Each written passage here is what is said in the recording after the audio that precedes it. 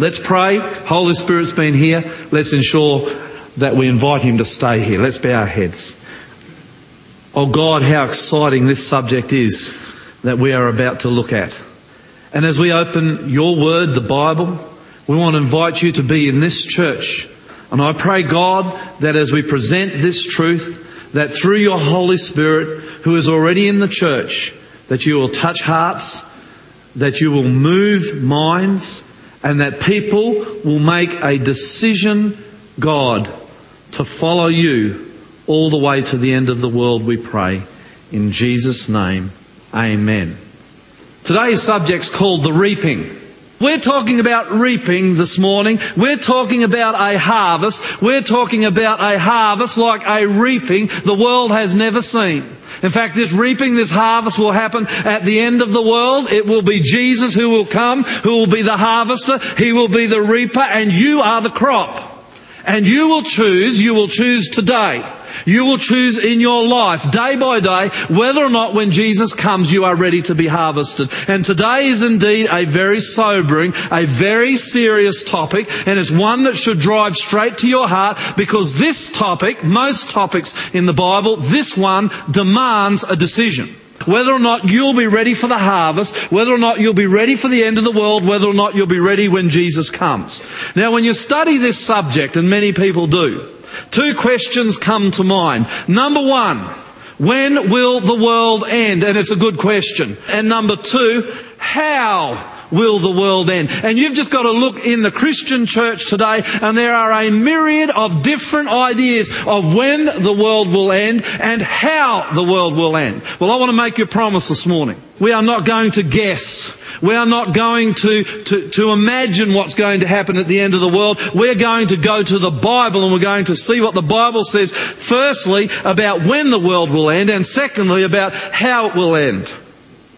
There have always been people who have predicted the end of the world. Did you know that in the last 2,000 years, there have been not hundreds but thousands of predictions by people, mostly Christians, followers of Jesus Christ, on when the world will end? And I thought I'd share a few of these predictions with you this morning because I found them interesting, and I think you might. Rabbi Hosea, a Galilean, thought the Messiah would come and herald the end of the world 3 generations after the fall of Jerusalem in AD 70.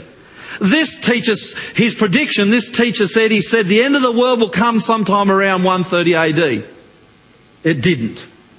A Roman priest and theologian in the 2nd and 3rd centuries, he predicted that Christ would return and the end of the world would happen around AD 500. And he made this prediction, and we can smile, but you know, as human beings, we are a strange lot. The way we think, the way we try to work things through. He predicted the end of the world on the dimensions, would you believe it, of Noah's Ark. Very interesting. Munzer, a leader of German peasants, he predicted the end of the world somewhere around 1526. He led a rebellion against the aristocracy and thousands died. In fact, this man, who was a peasant, he predicted the end of the world would happen in 1526. The peasants rose up with him against their masters. Thousands of them died. He died himself. But a few generations later, another peasant. And so you can see that predicting the end of the world can be a dangerous, damaging thing for people. Another peasant made a prediction. There was another rebellion. He made a prediction on the same premise that this man Munzer did. And thousands more died in another rebellion against their masters. We have William Miller. Many of you who are Seventh-day Adventists know William Miller. Our church grew out of this disappointment. I'm not ashamed to say that. We grew out of this disappointment. William Miller, a Baptist, a farmer, come preacher. He predicted the end of the world in 1844. That date is ingrained in the mind of almost every Seventh-day Adventist on the planet. Jesus didn't come in 1844. The Jehovah's Witnesses, I don't know whether you know this or not, they predicted the end of the world in 1975. Guess what? Jesus didn't come. Right through the history of mankind, we have been predicting the end of the world. And you know what? It hasn't come. And predicting the end of the world has caused untold damage on the lives of millions of people. Why? Because most of us long for the end of the world, and we long for the end of the world as Christians because we know what's happening when the end of the world happens. Jesus is coming. And we long for Jesus to come, and so we get caught in this sinister trap of predicting when the end of the world will come and when Jesus will return. And I want to look at this morning, just for a few moments, about what the Bible says about the end of the world. First point, very important one, Matthew chapter 24, verse 36. The Bible, and this is Jesus speaking, clearly says, talking about the end of the world, no man. Who? No man knows the day or the hour. No one knows when the world will end. And if they come and tell you that they do, if you read something in the newspaper, if you see something on television, if you hear something on the radio saying about a person who claims to know that the end of the world is nigh, you need to take no notice of that, because the Bible clearly says no man knows the hour or the end of the world. However, and I praise God for this morning, we are given warnings and signs that the end of the world is near. And I'm a preacher, and I've been a preacher for almost 20 years.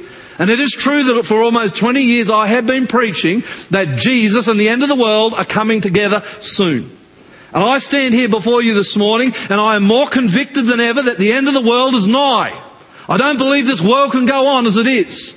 And the Bible gives us signs very clearly, right through the New Testament and much of the Old Testament. The Bible gives us signs so that we as Christians, so that you as people living in Australia can make decisions in your own mind, in your own life, on the time you live in. And I want to tell you this morning, I believe we're in the end. Let's have a look at some of those signs quickly. We've already done an entire program on this. Some of these signs that tell us that the end of the world is nigh: increased earthquakes, increase in number, increase in ferocity, in power, increasing floods. Everywhere you look, we are seeing an increasing amount of floods, and they're getting larger. We can look at the increase in wars right around the world. More wars being fought today than have ever been fought in the history of the world, and millions of people are dying. Innocent people are dying because of these wars. And the Bible says, you better believe it, when you see these things happen, know that the end of the world is near. And if Jesus doesn't bring about the end of the world soon, we will bring it about ourselves. There's immorality. I don't get the chance to watch television, praise God, much because I'm out most nights. But the immorality on television, the immorality in books and magazines, the immorality in the theatres. I've never, and I've said this before at the front of this church, said to our young people, don't go to movies, don't watch television, don't watch DVDs, don't read books, but for goodness sake, if you're going to go to the movie theatre, or you're going to watch television, or you're going to read books, immerse yourself in material that will not drive you away from a deep relationship with Jesus Christ. And the immorality that pervades our society and is even coming into the Christian church, stunning. It's a sign, the Bible says, that we face the end of the world. There's uncertainty. And that uncertainty is brought on by many things. In Australia, we face uncertainty because of this terrible drought. Will we have a crop? Will Australia be able to feed herself in the next 12 to 18 months? Serious questions. And when a society, when a culture like ours starts to face questions like this, the Bible says, hey, know it, you better believe it, the end of the world is coming. And if you have struggles with what I'm telling you this morning, then you need to go home. And you need to open your Bible and you need to read again Matthew chapter 24, Luke chapter 21, 2 Timothy chapter 3. Get into Revelation and read Revelation 12, 13 and 14. These great end of the world chapters of the Bible. And you will be convicted, and you have no choice but to conclude that the end of the world is upon us. There's global warming. There's crime. Terrible crimes being perpetrated against children and the innocent. And the Bible says when you see these things, know that it is the end of the world. We have natural disasters, tsunamis. Bible says it's the end of the world. Viruses sweeping around the world. Bible says again, end of the world scenario. And this one, religious fundamentalism. In Christianity and in Islam and in just about every other major religion of the world, we are seeing it. It is fierce. It is causing untold trouble and misery. And the Bible says, hey, you better stick with this series if you don't know how this one works in. The Bible says when you see this, know that it is the end of the world. In fact, Jesus in Luke chapter 21 verse 18 says, when you see these things, all these things that we've just looked at, when you see these things begin to take place, stand up. Oh, this is exciting. Lift up your heads because your redemption is drawing near.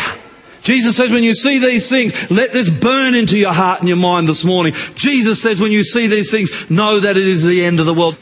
And this is where the rubber hits the road. Now this ought to challenge you, because I want to tell you what the Bible has to say about how the world will end. Is not what most people, and it saddens me to say, it's not what most Christians believe will happen at the end of the world. Let's look at the Bible. I don't want to even comment too much on this. I want to let the Bible speak for itself this morning about how the world will end. And I challenge you. Go home, get your Bible out, check the context of these texts, and check it for yourself. This is the truth of what the Bible has to say will happen at the end of the world. This is Jesus speaking. Matthew chapter 24, verse 30 and 31. If you've got your Bibles, don't rely on the screen. I'd like you to open your Bibles and I'd like you to check the context as we look at these texts now. Matthew 24, verse 30, 31. This is what Jesus says. This is Jesus speaking. I'm just reading his words. At that time, the Son of Man, that's Jesus. We're talking the end of the world now. This is the context. At that time, the sign of the Son of Man will appear in the sky, and all the nations of the earth will mourn. They will, now this is all the nations of the earth, the Bible says. This is what Jesus said. They will see the Son of Man coming on the clouds of the sky with power and great glory. Verse 31. And he will send his angels with a loud trumpet call, and they will gather his elect, those who he loves, the saved. They will gather his elect from the four winds, from one end of heavens to the other. Now that's not my words. I am not interpreting that. I am reading to you this morning what the Scripture says will happen at the end of the world. Now if you're going to believe in the Bible, and if you're going to believe in Jesus as your Saviour, if you're going to believe that the Bible, which I happen to believe, is inspired of God, then you have no choice. And that's what I say. This subject drives you to a decision. You cannot leave this church and not make a decision on what Jesus is saying here. He says, when I come, it will be visible. He said, when I come, it will be loud. He says, all the nations of the earth will mourn. He says, angels will be from one end of the sky to the other. And he said, he says, now here's the reaping, here's the harvest. He says, I will send my angels, here's the harvest, to gather the elect, the saved, those who love me. Now they're the words of Jesus Christ. Let's see what John the Revelator says. Now go home, check the context out, make sure I'm not leading you astray, twisting, turning this. John says in Revelation chapter 1 verse 7, he says, look, he, Jesus, is coming in the clouds, and every eye will see him. Do you know that most of the Protestant reformers believed what the Bible has to say about Jesus' second coming? But I just want to say something here for a moment. And I'm speaking to you in the church, but I'm also speaking to those who will be watching this on television, because this is a very challenging moment in this presentation. In the mid-1800s, well, the beginning of the 1800s actually, a Jesuit priest by the name of Lacunza, I don't know too much about him, except he wrote a book called The Coming of the Messiah in Glory and Majesty. Now this book has shaken the world. It has shaken Christianity, and unfortunately it has shaken Protestantism, what most of us belong to. In this book he claimed that he had seen there would be a secret rapture. Jesus' second coming, his return would be in two parts. Firstly, he said there would be a secret rapture of the saints. Now there are different variations in this in Protestantism today. He said there will be a secret rapture of the saints. They will be taken to heaven. And so, too bad if you happen to be in a Qantas 747. You want to pray, if this is true, that you're not in Craig's Qantas 747 jumbo jet. He's a pilot in this church. Because if you are, you're in deep trouble.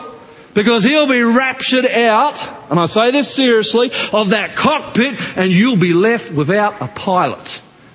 And so there'll be planes crashing, there'll be trains crashing, there'll be people disappearing from beds. This is what Lacunza taught. He said not only would the saints go to heaven, but he said there'll be 7 years. Now I said there's different variations of this in Protestantism. But he said there'll be 7 years. 7 years of tribulation, and then Jesus will come back and begin his millennial reign on earth. Well, a man by the name of Irving, a Scottish preacher from the Church of Scotland, one of the great churches of Protestantism, got a hold of this, and he read it and he was convicted, and he began to preach it and he began to teach it. In fact, Irving is really one of the fathers of modern day Pentecostalism. And there was another woman who came into Irving's influence called Margaret MacDonald. And she had a vision. Now this is historical fact. If you doubt what I'm saying, you need to go to your library and you just need to have a look at secret rapture, dispensationalism, all these different names used to describe what I'm talking about this morning. And the library will give you you can go to a number of books that will give you the historic facts on what I'm glancing over today. She has a vision. She confirmed what Irving was preaching. And she said, the Lord has told me, Irving, that you are to preach this to the world. Well, not so long after Irving had his own vision, and he was convicted that that's also what he must do. And the story's a long one, but this message got a hold of a man by the name of John Darby. Went then to another fellow called Cyrus Scofield. Have you ever heard of the Scofield Bible, which preaches and teaches this secret rapture concept, that people will be raptured up to heaven, that it will be secret, and they'll be there for 7 years and come back. At the end of 7 years, Christ will establish his rule on earth. This is what was taught. It went into the Scofield Bible, and it went through Protestantism, and it's a tragedy. It went through Protestantism like a hot knife through butter. And today, most Protestants who believe this doctrine of the secret rapture, they don't even realise that it has its beginnings with a Jesuit priest in the early 1800s and was developed in the middle to the late 1800s. The secret rapture is not the belief of the early Christian fathers. It's not the belief of the Christian church through the Middle Ages. It's a late arrival on the scene, and it's wrong. And it's wrong because it's not in the Bible.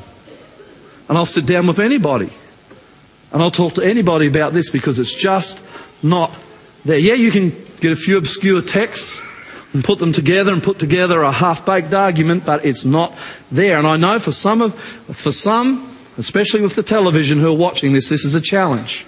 And I'm telling you, don't listen to me if you don't want to. Don't take note of what I'm saying. Go to the library. Check for yourself. Open the Bible. Have a look at what the Bible says will happen at the end of the world. I'm telling you, it's happening. The end of the world will happen as I'm describing to you this morning.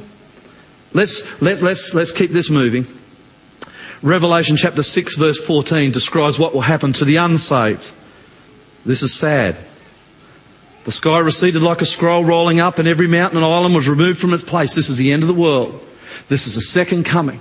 This is highly visible. This is noisy. The world is heaving. This is the most momentous physical event the world has ever seen. Jesus is coming. Mountains are sinking into the sea. Islands are moving. The world is turning upside down. It is shaking at the power of the return of Jesus Christ the King. He is not coming as the Saviour of the world to be crucified this time. He's coming as the Saviour of the world, as the King of Kings, and leading the most powerful army in the universe, an army of angels.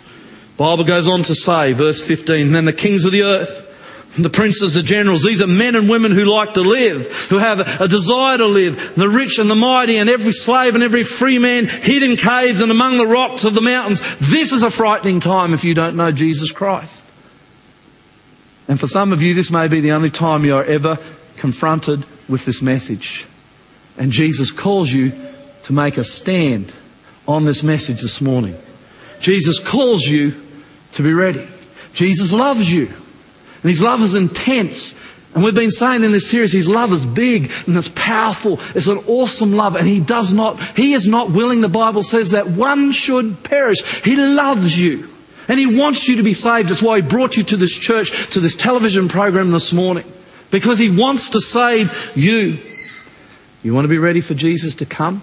We're now starting to move into this series about how you can walk with Jesus so that when He returns, and you look up into the sky at this super being who's shaking the planet, when He returns, you look up into the sky, you see your friend.